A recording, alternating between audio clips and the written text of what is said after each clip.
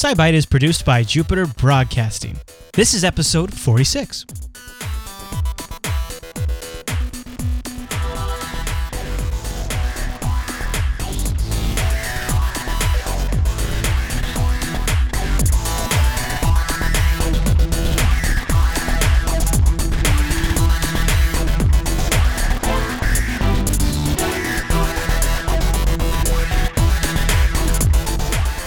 Hi everyone, you're listening to Jupiter Broadcasting's weekly science podcast. We stream this episode live on May 15th, 2012. This is episode 46. My name is Chris, and joining us, like every single week, is our host. Hey there, Heather.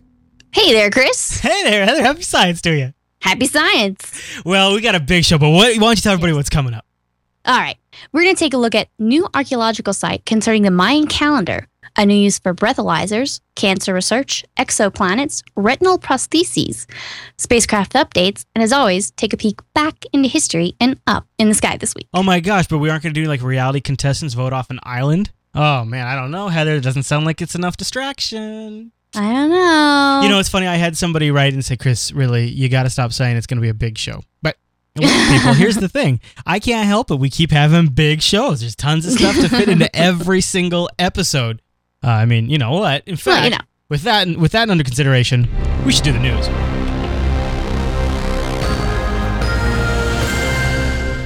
What is our first news story today, Heather?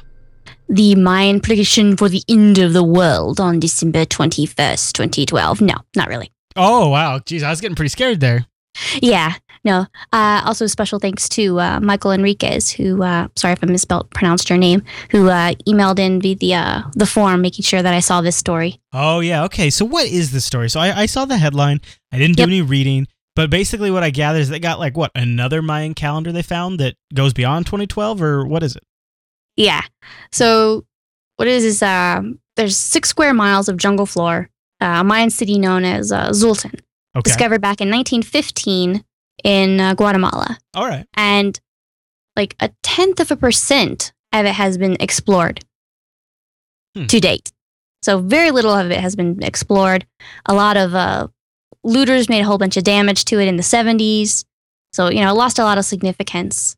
They don't even know where the boundaries of the town are. So that brings us up to 2010 with some archaeologist from Boston University just mapping the city, and an undergraduate who was along for the ride was looking in an old trench, dug up by some looters, saw some traces of, red paint with black lines. So he tells his professor, and he's like, yeah, whatever. He's like, oh, well, I guess I should go, mark it down, and we'll take note of this. Take note of it, say, hey, there's paint here. As they started, digging a little bit up and say, well, how big was the room? And they started noticing a little bit more. Oh, really? Like what kind of more? By the time they excavated the whole room, luckily the looters hadn't been able to get along to all of it. So they found a 1,200-year-old 6x6 foot room painted with portraits of a Mayan king sitting on a throne. No kidding. Like a red crown, blue feathers. Cool. Some other figures in the room, some loincloth figures. Nice. With some headdresses. My kind of guys. Yeah. A man painted in orange wearing jade bracelets. Reaching out with a stylus. So it's probably sort of the thing, and that's probably kind of a self-portrait of the person who drew it. Like, I'm going to draw myself up here, drawing my drawing. Right. Here I am. Look at me. Like, you know what I always do when we go to family events is I always think it's funny to take a picture of my wife taking the picture. Yeah. That kind of thing. I'm pretty funny. Yep. But it gives them a good insight, doesn't it? Yeah, it kind of gives them an idea of, okay, well, what was going on here a little bit. Now, the specific name of the king, it's been lost. But they are referred to as like older or senior and younger or junior obsidian. There's some theories that they actually could have been related. That these kind of people who calculated all the dates and stuff were very important to Mayan society. And this was probably a very more royal, upper end location. So, somebody very important in the city. Really? Perhaps a family member would have been, this person, a scribe, or, calculating all the day-to-day what's going on in. So how did that work? They were just so these people that had these positions were supposedly like heavily trusted. I guess they would be entrusted with documenting and those kinds of things. Is that what it is? Well, the Mayan society would put a lot of emphasis, like some other ancient societies, on what was in the sky to predict what was happening in real life. Okay. So they'd go through and they'd map out, and they had calculations based on orbits of Mars or Venus or Jupiter, any of these bright, very well visible planets, the orbit of the moon, when solar eclipses might happen. So all these different things would, they would view it as that was telling you whether calamity was coming or whether good times were coming. So these people were very important. They were kind of the prognosticators, saying, this is what's going to happen next season. This is what's going to happen next year. We're looking to good times. Everyone rejoice. Right. So people that had a stake in what was coming around the corner would go to these people to get their official sort of predictions or. Yeah. And so it was very important for the leaders of that society, for the kings and everyone else, to be able to talk to these people and say, hey, what's going on and what's this going? Help me look into the future. Help me prepare for what is coming up. So I feel though, but how does this solve the Mayan calendar ends in 2012, we're all going to die scenario? Yeah. Well, that comes back around. So we have these pictures of all these people. Yeah. And then on the north and east walls of the room, they notice some barely visible hieroglyphic text, some painted and etched, and they scanned it all together, sent it off to, digitally stitched it together, sent it off to an epigrapher, specializes in studying all these Mayan inscriptions. And they noticed that at least 5 of these numerical columns were topped by hieroglyphs that Mayan scribes used to record lunar data. Oh, really? So then they started looking at, what's going on here. And the theory is that they made some basic calculations and put them up on the wall, like you might have a chart in the back of a textbook. Right. Or the poster on a math class wall. Wow. Just something that they could kind of look up, get some basic calculation off so they didn't have to do that all by hand. They could just kind of insert that into their larger calculations of what was happening. Huh. So, of course they would. I mean, that's so practical. Why wouldn't you? Yeah. Yeah. So that, they had this thing to, a reference right on their wall. So they saw, a 260-day ceremonial calendar, the solar calendar, planet, the planet cycles of Venus, of Mars. They each had the symbols of the gods on top of each of those, that, their own patron deity. Now, also near the calendar is a ring number. We've only seen it in much later Mayan books. It's used kind of as a backwards calculation to establish base dates for planetary cycles. And the new astronomical tables that they found in this site, 600 years older than anything else that we've seen. So much older. Okay. And they suggest going forward with these rings, suggest dates more than 7,000 years in the future. So it doesn't, a lot of people know that the 2012 was, they sort of had essentially seasons of years, all clumped together. And 2012 was one that's kind of, wrapping up one of these big groups. Okay. And so some people were saying, hey, there's nothing else written after that. It's the end of the world, obviously, because Mayans knew what they were talking about. Right. In all things future. And then other people were like, well, it probably just cycles on. But we hadn't seen anything actually that was there. Right. And now this is. This actually showed, more than 7,000 years. These kind of tables have only been known in like bark paper books. They haven't really seen anything on a wall like this. It looks like it was towards the end of the Mayan civilization. So things may have been in unrest enough that somebody decided to, write this on a wall so it would be more permanent, because books were probably lost or burned as they were kind of moving about and people were toppled and came up. Huh. But so, it probably belonged to this ancient Mayan scribe or record keeper that, needed a place to do all this stuff. Somebody important in the household, to be able to do all this stuff. But probably they're thinking this kind of a room might even exist in a lot of different Mayan sites. Oh, okay. So they just haven't found anything like this before. Well, they could be covered up. Yeah. This one really only survived. This kind of paint doesn't do well in the bottom of a forest. It tends to degrade. But it only really survived because essentially the Mayans dumped a whole bunch of like rocks inside it and just sort of buried it over so they could build on top of it. And so that is probably that's really what saved the paint to kind of go on from now.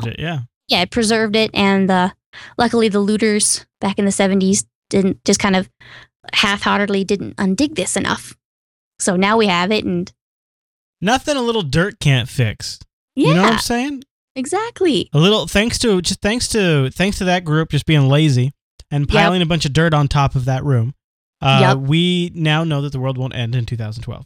I know. Now I saw I went to a couple places looking at this stuff, and of course there's obviously anyone who really believed it is this site is not going to change their mind. They'll be like, "Oh, of course you found something," and they roll their eyes. But it's interesting because it was kind of obvious to a lot of people that Mayan calendars were very cyclical. Right. It was very this group and then this group and then this group of years, and then they all kind of go together for this one section of history. We just hadn't seen anything roll over past 2012. Yeah. and so this is actually showing calendar that, calculates out beyond that. Which the oddest thing that I think about the whole thing is that the Mayans, it makes sense to make a calendar that goes forever. Yeah. But that the Mayans were making sure they had calculations for all these planets going past, 7,000 years past 2012. Right. Well, it's kind of very hopeful for your society. Well, you're going to need this data. All societies think they'll always last, don't they? Well, of course, yeah. But this is also towards the end of the Mayan civilization. Yeah. So they're everything's kind of going crazy, and they didn't just disappear. It was just a long period of drought and civil unrest because of drought and other things going on. But they have actually discovered the written calculations saying, hey, it goes on for much longer. That was also the other thing that I found interesting is they just had these written up on the wall so they could kind of refer to them. It's hey, lots of people need reference books, right? Reference charts on the wall, and not everybody can figure it out. Well, you can still figure it out. It's just easier and faster to do. Well, something. What I mean is, that's kind of what I mean is it's sort of like today, we'll put things up that are sort of a little helpful information. It's kind of so not everybody has to be an expert on how to do this calculations, but here's a cheat sheet that the average Mayan Joe can use. Yeah, kind of thing. And that's fascinating. Yeah, or in the back of a physics textbook, different formulas. Sure. I'm sure I could figure out this formula for this or that, but I can just kind of glance up on the wall and be like, oh, yes, X and Y and Z, and there we go, fill it in and go. Yeah. Yeah. Huh, very interesting. Any other thoughts on that? No, it's just sort of go Mayans and not well, be in the world. That's good. That means SciByte will continue right along and all will be good. No. Well, before we go on to the next story, I want to take a quick brief moment to remind everyone that we have the affiliate links over on the Jupiter Broadcasting site. And I can't believe I didn't think of this earlier, you guys. If you're somebody out there who's interested in getting the new Diablo game and you haven't got it yet, which is probably not a lot of you, but if you go over to jupiterbroadcasting.com and scroll all the way down, you'll find links for Amazon US, Amazon UK, Newegg, and of course over at Amazon right now you can get the Diablo 3 Standard Edition for $59.99. And if you use our link before you go grab that, and of course I'll put a link to this in the show notes as well. Yeah. Then Jupiter Broadcasting gets a portion of your purchase, and so you can give Jupiter Broadcasting a little bit of your support while buying yourself a lot of Diablo 3, which is very awesome. Yep, and just think you'll continue to be able to listen to stuff while you play. That's awesome, right? I know. It's the whole circle. It's the circle of life in a sense. Yes. In a way. So thank you to everybody who does that, and of course enjoy yourself some Diablo 3. I haven't got it yet myself, but I'm waiting to hear how people react to it. Are you going to try it, Heather? Yeah, it's on the other computer. So have you I'll tried give it a already? try. You haven't tried No, it? I had work. Yeah. That's how I go. Got it this morning, and then I had work, and then I had science. Right. And then we have science. Well, then, we Yes. should get on with the science.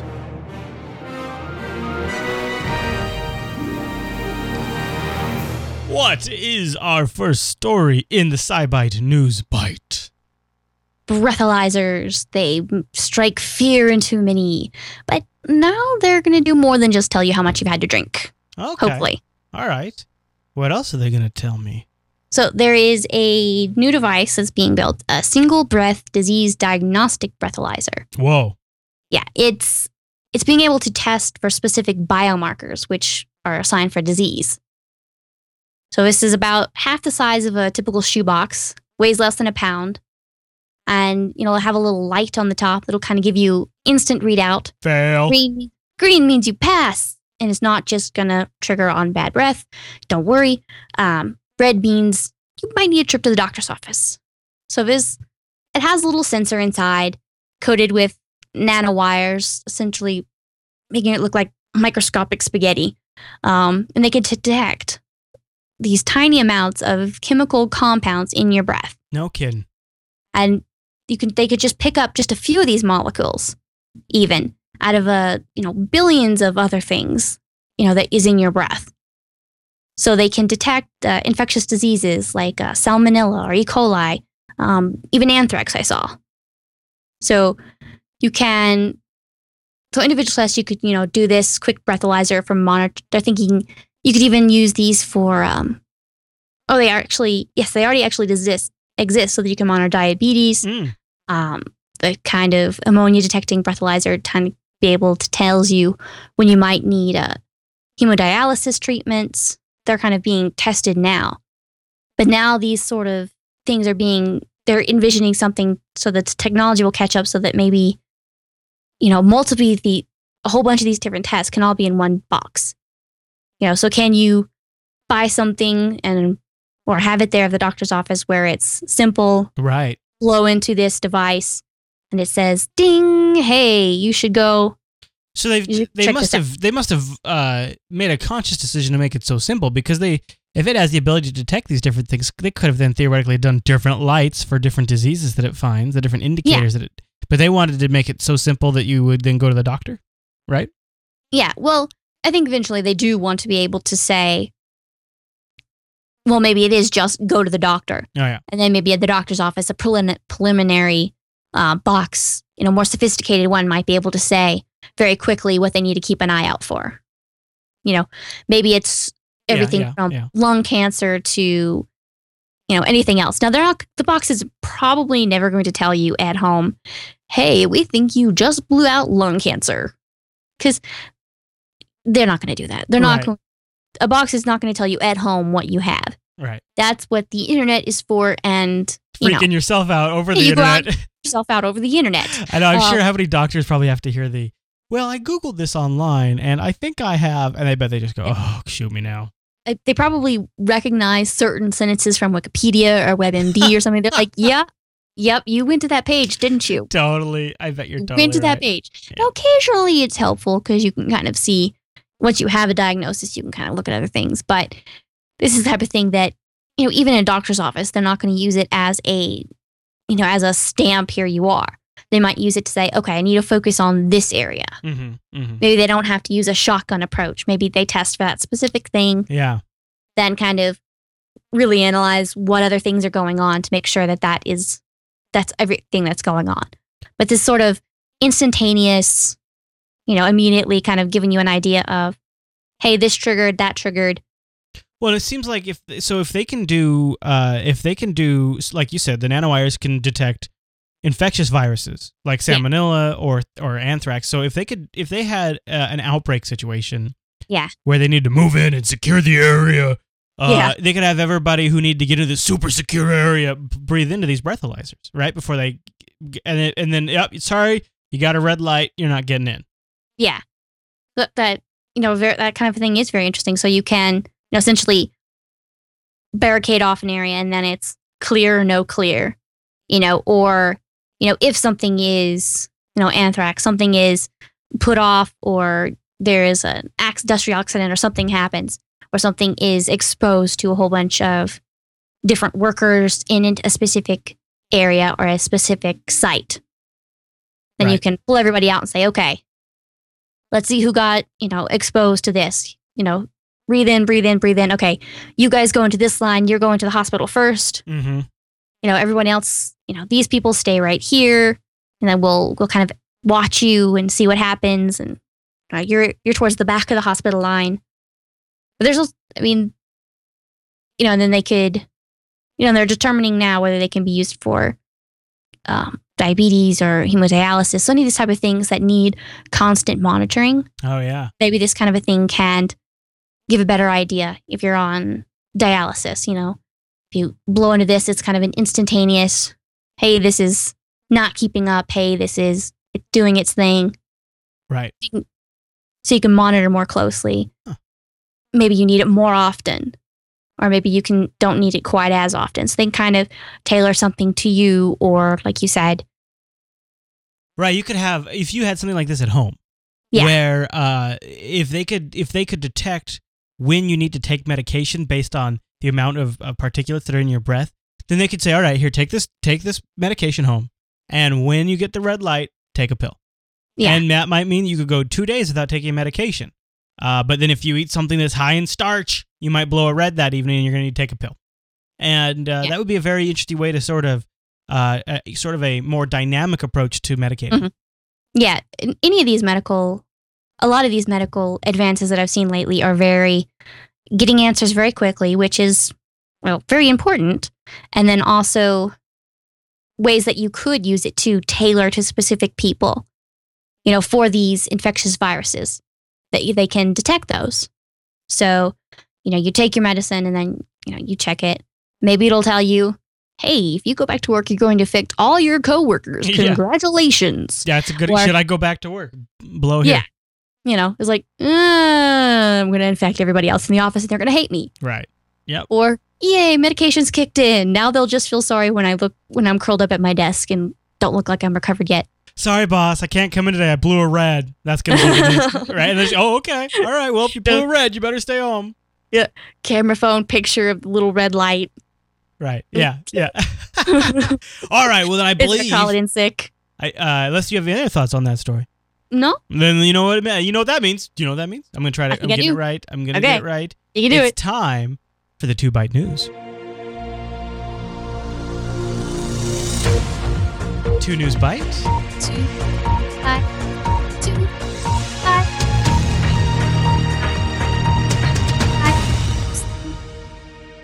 All right. So what is our first story in the 2Byte News section? All right. There is some new cancer research coming out. There's typically almost always some out. Yeah. But there is a specific Bowman-Burke protease inhibitor, BBI, because I don't want to say that 3,000 times. They're showing some promise for preventing certain forms of cancers in clinical trials. There are all sorts of these type of compounds that they're looking at. But this one specifically is derived from large amounts of soybeans. Interesting. So more natural, which they're thinking, it being in the traditional Japanese diet might be one of the reasons that such low cancer mortality rates in Japan. Mm-hmm. Okay. So currently how they extract this from soybeans involves really time-consuming, harsh chemicals, kind of defeating the purpose of it being more natural.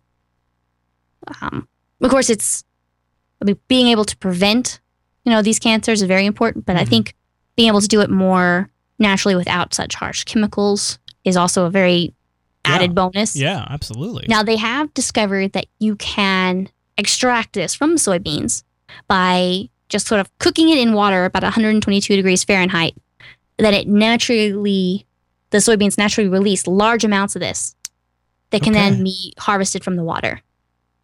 And it's actually shown that they need to be, that these, even after being extracted, after essentially cooking out, they're still active. So they showed it being able to stop breast cancer cells from dividing in a laboratory dish. Really? Mm-hmm. Just kind of made them go inert in a sense. Yeah, so they couldn't spread about to any of their neighbor cells. Oh, that's awesome. Yeah. So any of these is really exciting, where you can, anything that could possibly prevent or curtail any specific cancer or multiple cancers, and being able to do it from soybeans essentially is. And what's incredible about it is soybeans are very, it's a very scalable source of material. Yes. It's one of those things where they can grow a hell of a lot of them very fast. Yeah.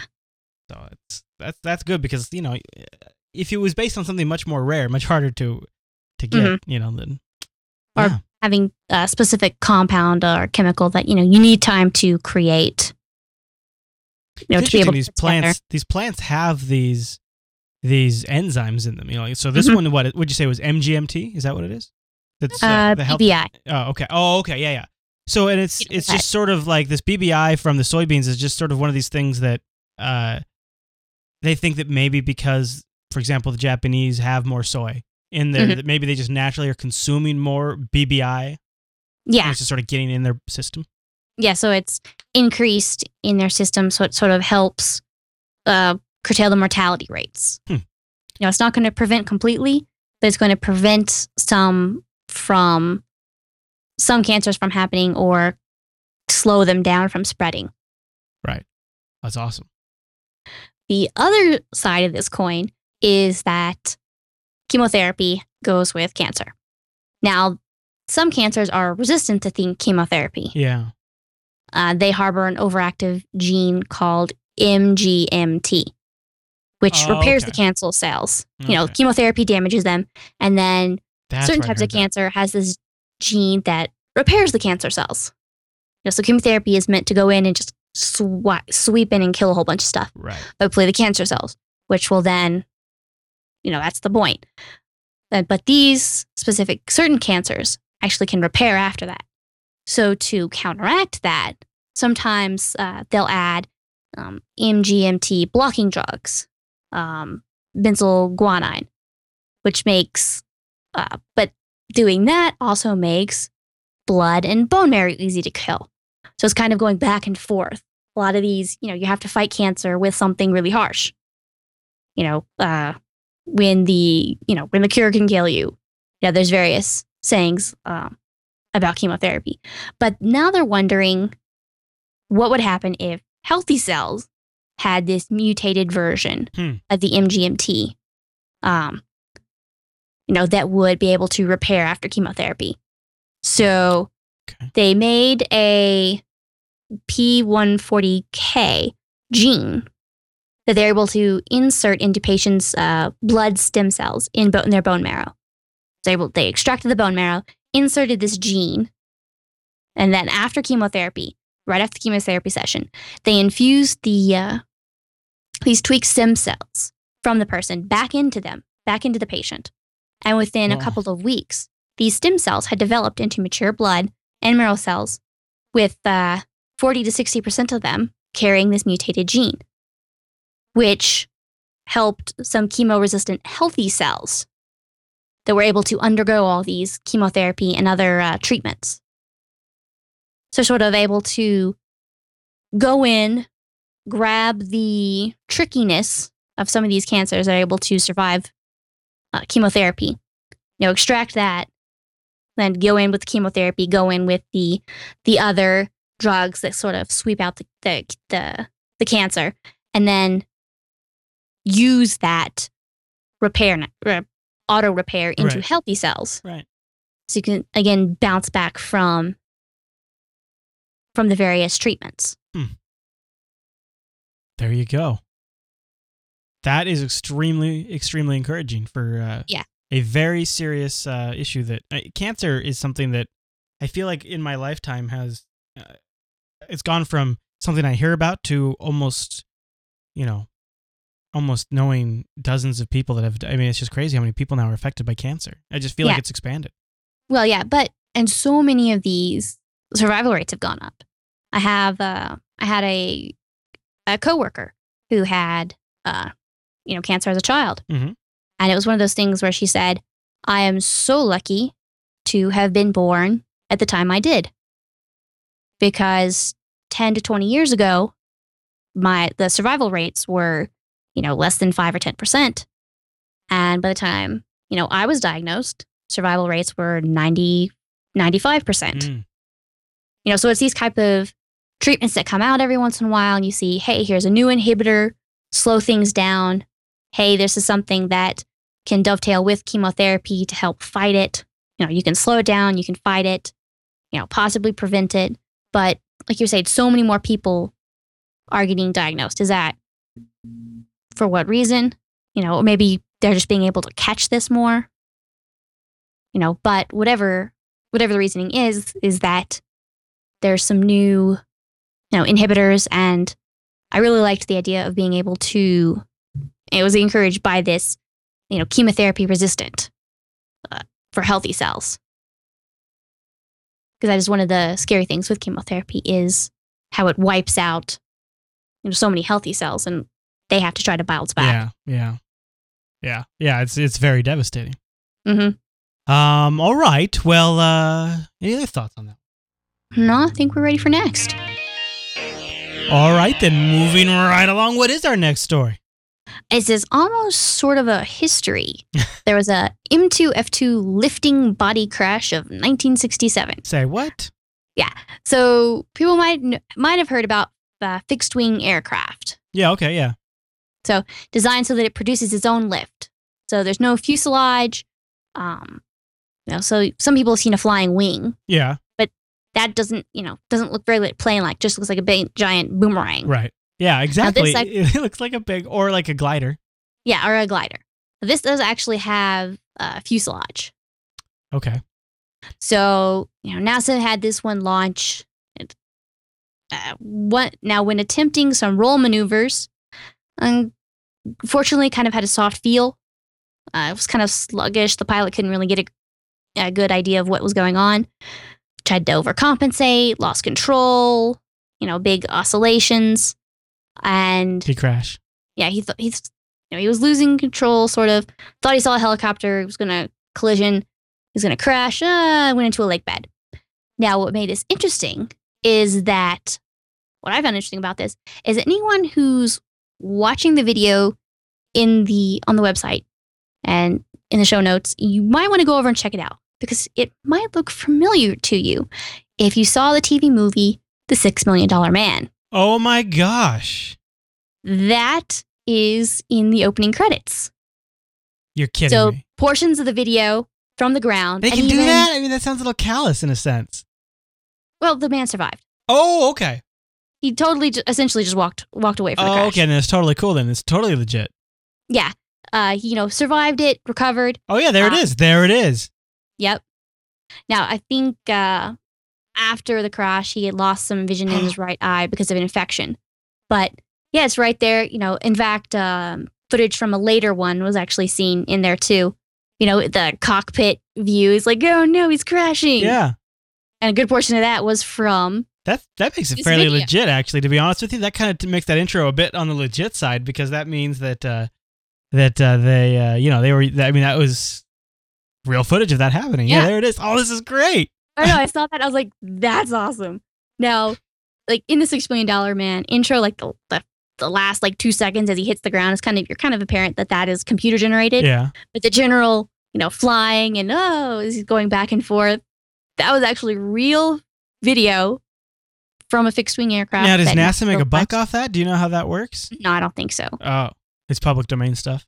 Yeah, probably all public domain. Yeah. I mean, that'd be a good way to recoup some of those taxpayer dollars. That's all. Yeah, there you go. Yeah. Hey, who wants to be able to use some of this really cool footage? Right. Now, before we go on, any other thoughts?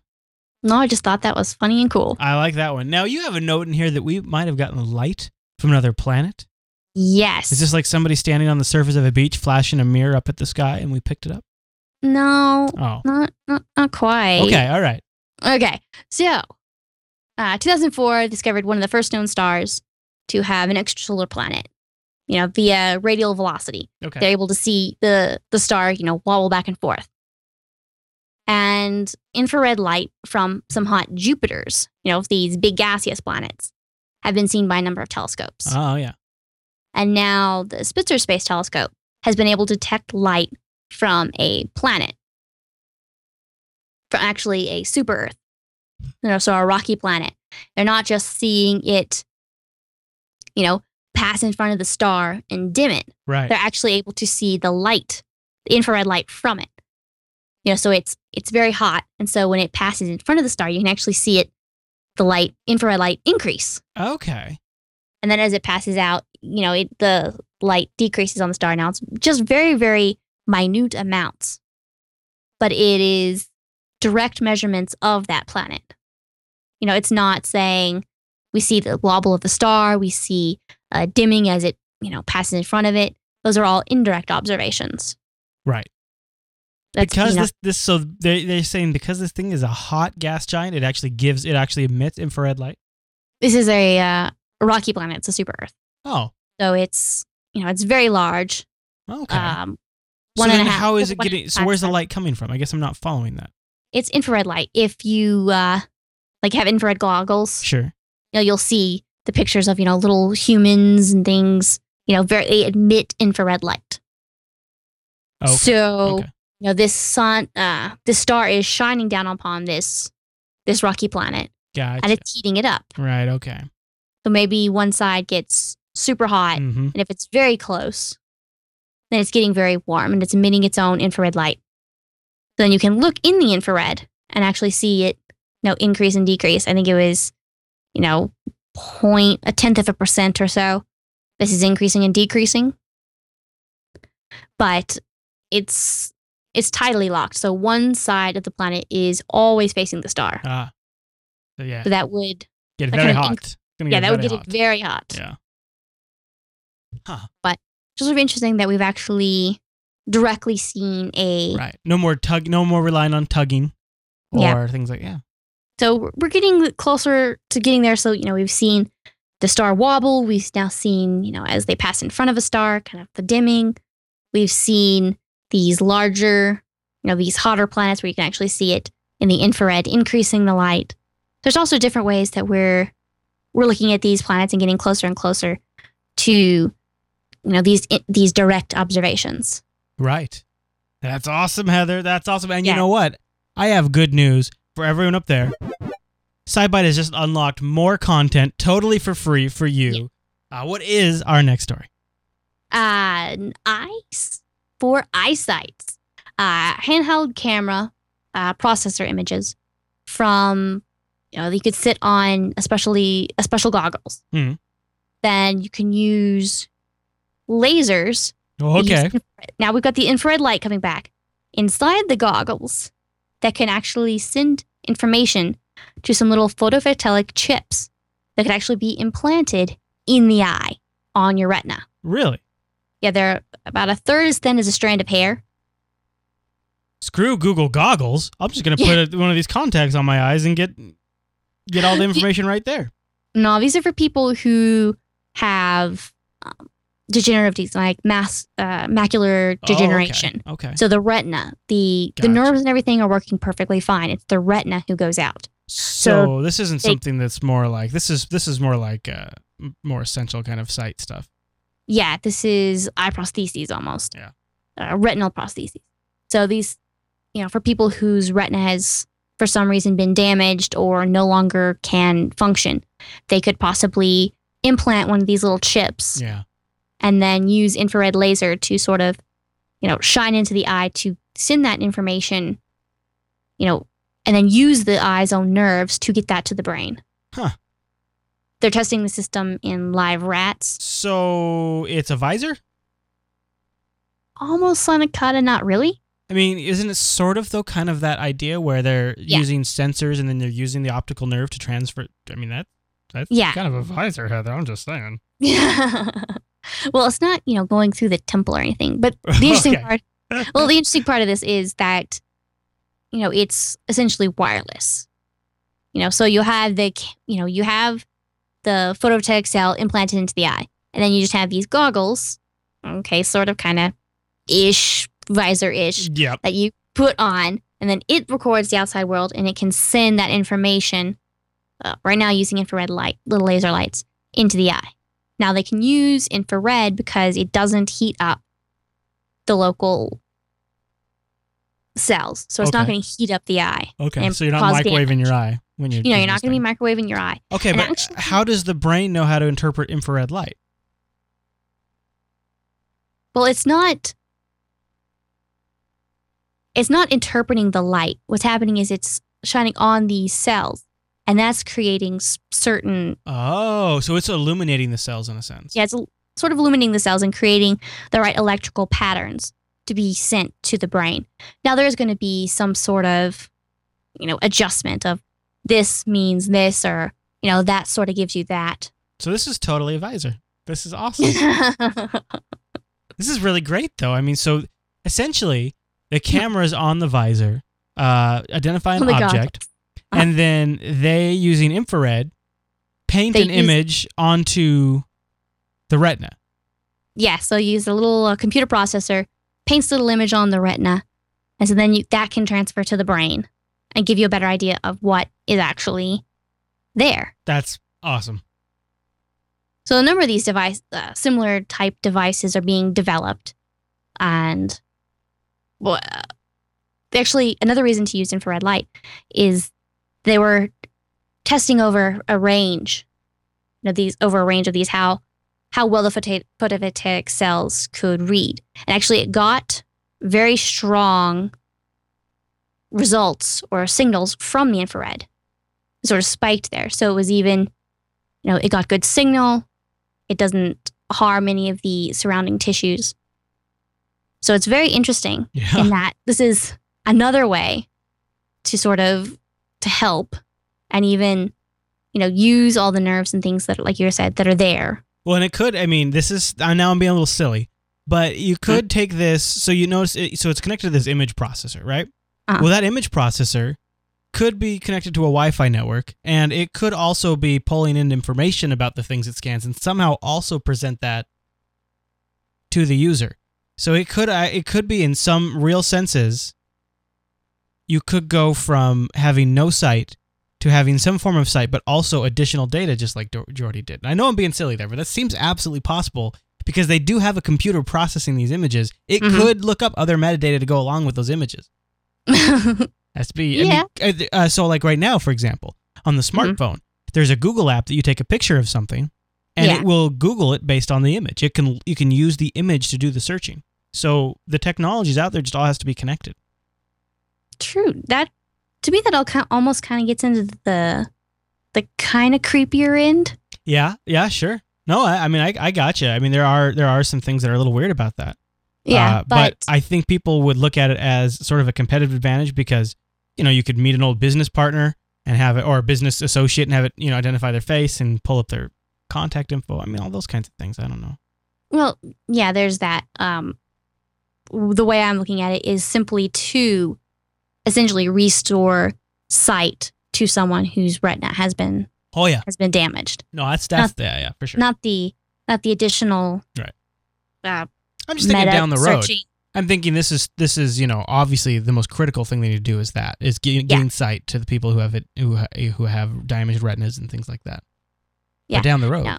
Well, down the road, that still creeps me out. Yeah. I want a little photovoltaic cell implanted into my retina. Yeah, that part's really just so that No, not for that. No. Thanks, though. I'll just stick with the Google goggles, I guess, and even that actually, it kind of has some level of creep to it. Yeah. All right. Well, you have another story here that I think some people are going to find quite interesting. Yeah, it's kind of just added this as a quick mention just because I saw it and was actually quite surprised by it. Yeah. I am also just as equally surprised seeing it for the first time. Although, the oceans cover about 70% of the Earth's surface. We bring it up when I say, one of these satellites is coming down. Yeah. Asteroid coming down. Oh my gosh, it actually hit land. But compared to the full radius of the Earth, they're actually quite shallow. If you go to the enhanced video version or in the show notes, you can actually see an image of an illustration. What would happen if you gathered all the water on the surface of the Earth, bunched into a little ball, and it is actually much, much smaller than you'd imagine. Now, I can't quite tell from this picture how wide and tall the ball is, but for you audio listeners, it fits in the middle of the United States. Well, it's not quite in the middle, but it basically consumes the middle half of the United States and from top to north and into Canada a little bit. I mean, it's a big bubble, but radius would be about 700 kilometers. Okay. A little less than half the radius of the moon. Interesting. Very interesting. And not as much water when you see it like this. No. It's I would have said the entire North American continent would have been underwater or something like that. Yeah. Now there is, how much of water came, how did that much water get to the Earth? Is maybe some of it trapped beneath the surface? There are, all different ideas, but the fact that all of the Earth's water could be, trapped in a 700-kilometer ball, and when you see that compared to the size of the Earth, it kind of freaks me out a little bit, to tell you the truth. It's very fragile. Yeah, you see that, and you're going to eye your water bottle. Yeah. So, do you know if this includes ice? The chat room was asking. That's a good question. Do you know? Yeah, all of the water on Earth. Wow, that's not good. Let's not screw it up, people. Let's definitely not screw it up, because that does not look like it would take much. I mean, it seems like you could kind of see why like an asteroid impact would burn off the ocean, right? If it was so hot. I mean, you could see how it could just sort of all just steam away. Yes. All right. Now that we're all thirsty. Why don't we do a spacecraft update? The SciByte computer always coming through and registering a spacecraft update for this week. What are we chatting about? Opportunity rover, our little rover who's been on Mars. The rover that could. Yes, the little rover that could and has. It's been parked in its little winter retreat. Yeah. With the northern tilt of about 15 degrees, kind of angled so that it can get the absolute most out of the winter sun that it could. It has now moved. It drove about 12 feet. Yay. Yay, it's moving from its winter resting location. So they kind of moved it, then spun the camera back around, taking a whole bunch of images of where it sat for the winter, because it did some science right there where it was. Oh, good. Yeah, it says here in the article, though, that it didn't move since December 26th, so the day after Christmas 2011. Yep. It hadn't moved. Oh. Nope. It kind of hunkered down for the winter.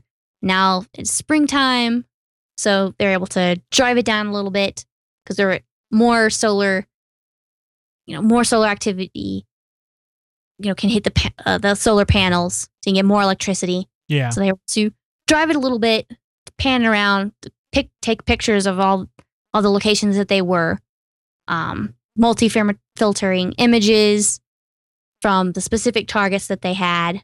Now they're going to kind of eyeball their power supply, see how it's doing at a lower tilt. It's not quite tilted as much to the sun.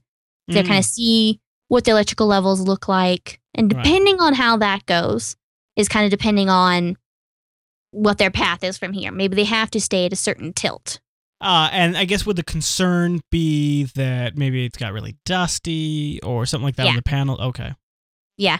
So, depending on the winds, if the big gust of wind came and blew off some of the solar panels, that would be great. But, this time of year, not so much. So right now, until that wind gust comes along, clears off some more of the solar arrays, they get more electricity. It looks like they'll probably need to be, working at least over the next few weeks with, angled more towards the sun. So right now, kind of limping around just a little bit. So okay, so somebody's gonna just move it through these sort of like progression steps to just each time as it completes something, and be like, all right, we're gonna take it to the next step, and it's gonna do this, and if it survives that, then we're gonna do this, that kind of thing. Is that what's going on? Not quite like that. They'll, park at a certain location, do some science there, monitor how much electricity they get. Okay. And then if it's enough, if they have a surplus, then they'll be able to drive and say, okay, down to this angle is now available to us. So then drive to wherever they want, within that range, and then if it's then park there, analyze how much electricity they have, and sort of go from that sort of stepwise process. So, but not, so it's kind of what you're saying, just make sure that you calculate ahead of time. Yeah, and watch the power usage very closely. Yeah. So it's trying to get the amazing. last little bit out of this thing. Well, I mean, let's. It was a 90-day mission in 2004. Yeah. So I mean, you're doing good. You got to forgive him if he's gonna, hobble around a little bit. Right. Right. Now we have more spacecrafts. Oh my gosh! I just remembered. Okay. Okay. What's the next one? I just got really excited because I just saw what the third one is. All right. So what is the next spacecraft update, Heather? Curiosity rover, our new rover headed to Mars. Yeah. Can still send home some self-portraits. Oh. It was taken by the hand lens imager on April 20th. So kind of just not outside, but it's sort of inside. It's a little tucked away thing. You can see little 2 green dots, which are actually reflections of the camera's LED lights. Yeah. You can see so out of focus cables. Yeah. So a couple of things. It was just sort of testing this camera out. But it's just sort of inside its shell. Take a quick picture, mail it home. Sort of that. So we know at least before it gets there, the camera was working. Yeah. So it kind of reminds me of those, you're headed on vacation. You're like, hey, you turn the camera back on yourself and click, and it's all fuzzy and out of. You still send it home because you think it's hilarious. I don't know anybody that does that. I think only you do that. I don't. Okay, maybe that's just me. Very cool though. So it's on its way, and this camera is checked out, and it's only 45 days away. Oh my goodness! 45 days away until it hits the Martian atmosphere. That is extremely exciting. So the landing is August 5th. That's right. So we're going to totally be talking about August 5th. Oh, yeah. Let's see here. And another thing, go into the show notes because you can vote for it to become a Lego toy. Oh, awesome. Yeah.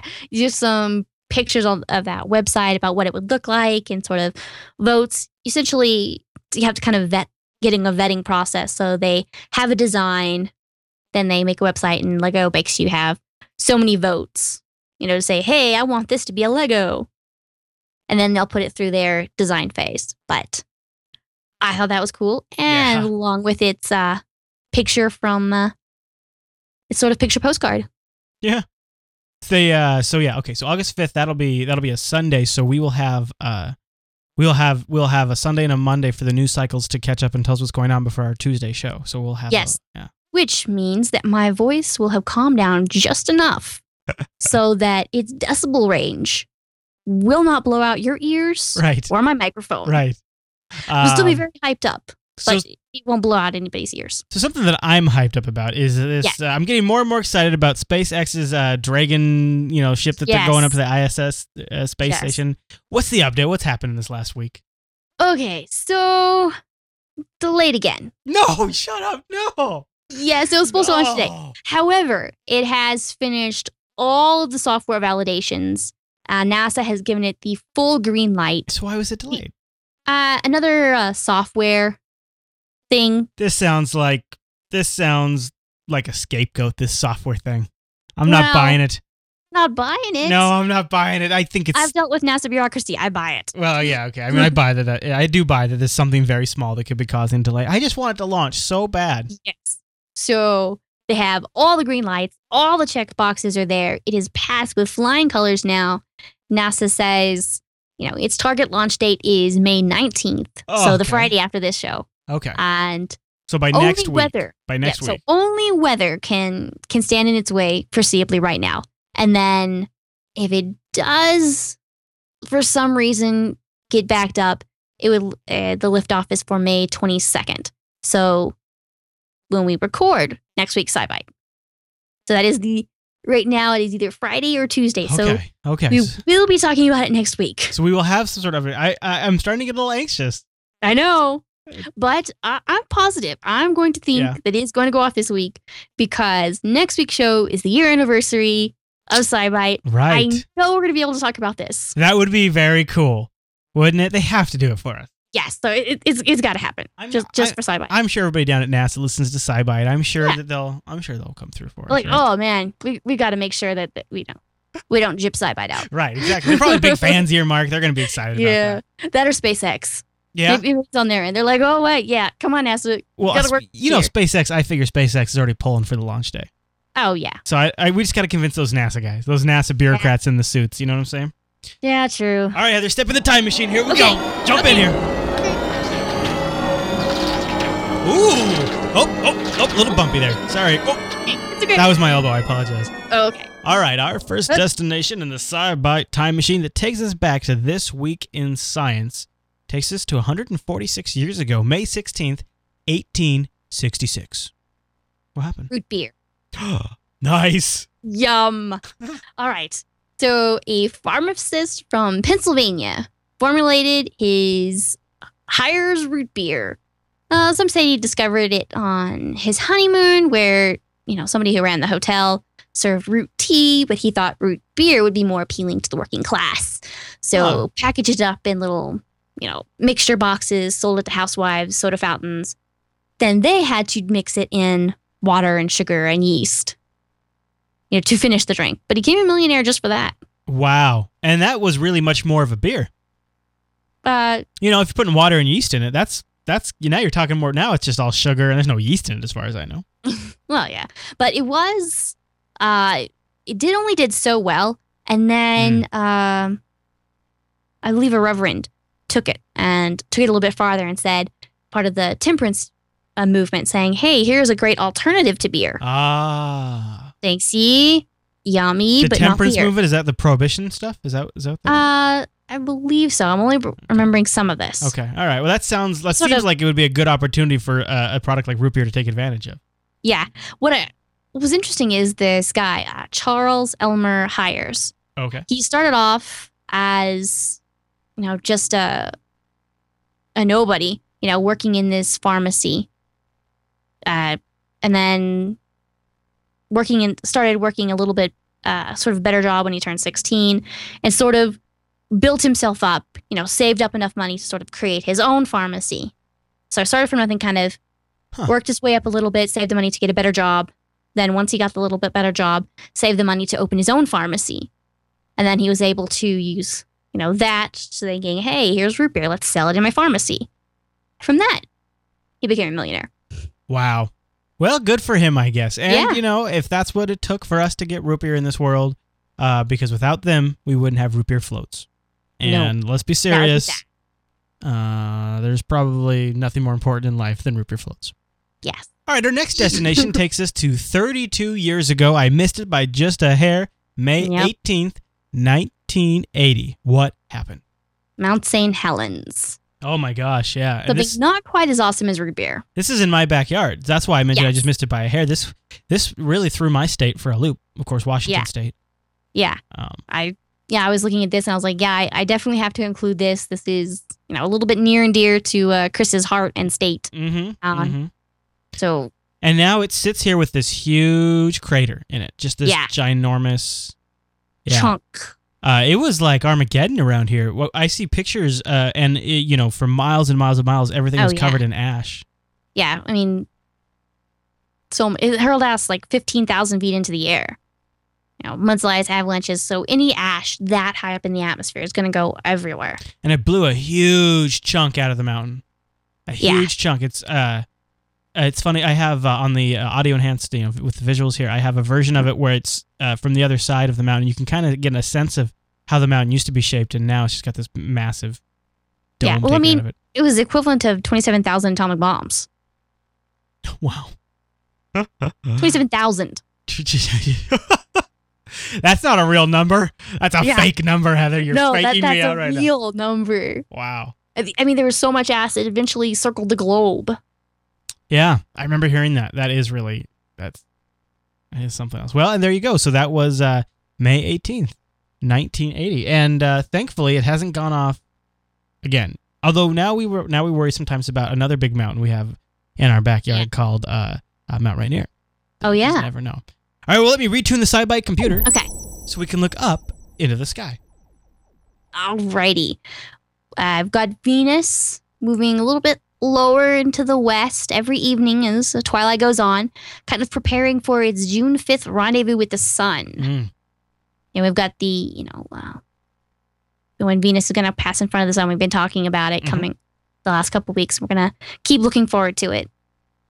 Also coming up is the annular eclipse on May 20th. It's when, the moon, it was a little bit closer and a little bit further away in its orbit. We were just talking about the quote-unquote supermoon where it was closest in its orbit.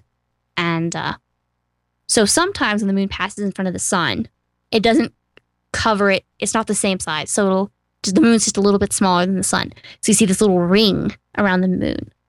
That is the sun where the sun is still visible. That's an annular eclipse. That's coming up on May 20th. There's some links in the show notes so that you can go to the NASA website, even Google Maps type interactive where you can click on where you are and it'll tell you. Ooh, toys. This is what you're going to see. This is what time you need to. It'll be there for you. Oh, this is great. So you can kind of get an instantaneous idea of, this is when it's going to happen for me. Let me dial this thing in here. So let me zoom in here a little bit. So, oh man, I'm going to miss it. Oh no. But if you're in Northern California, not only do you get incredible weed and wine, but you're also going to get a great view. Or if pretty much the majority of Nevada. Go ahead and click where you are. You're not going to miss it completely. Oh yeah? Oh, okay. That's probably the area of complete. You're going to see a partial. Yeah, okay. Likely. Yeah, when I click my state now, it gives me actual longitude and latitude coordinates or something here. Yeah, so it's where you're clicking is that specific latitude and longitude. That's great. But it should tell you, it might tell you that you have a partial one at this time. Yeah, this partial solar eclipse. Magnitude is 0.818. So and the start of the partial eclipse will be at 5 a.m. UT. So and the maximum will be at 1:19 a.m. in my area. So yeah, that's nice. So people can use this in the show notes. Click on their area of the world with this interactive Google Maps, and it'll tell them exactly what time. Yep. Oh, I like toys. Yes. All right, cool. That's a good one. And when again is that? It's May 20th. May 20th. Okay. All right. Don't forget, people, because we won't have another show between now and then. So, nope, it's Sunday. Yeah. May 20th. Yeah. Cool. Was that everything? I think so. We've just got those couple of big events. Looking for these couple of big events in the sky. Yeah. Yeah. And of course, Heather has links to all that stuff in the show notes. Links to everything we talked about in the show notes. Just go to jupiterbroadcasting.com and look for SciByte 46, and along with the downloads links and the RSS feed, so you can subscribe automatically. We also will have all of the links to everything we talked about. Yeah. So, all right, Heather. Well, great show. Great show. And I want to say thank you to everyone for tuning in to this week's episode of SciByte. And just a reminder that SciByte is live on Tuesday evenings at 7:30 p.m. Pacific at jblive.tv. And you can tune in and star in our chat room. All right, everyone. Well, thanks so much for listening to this week's episode of SciByte. See you next week.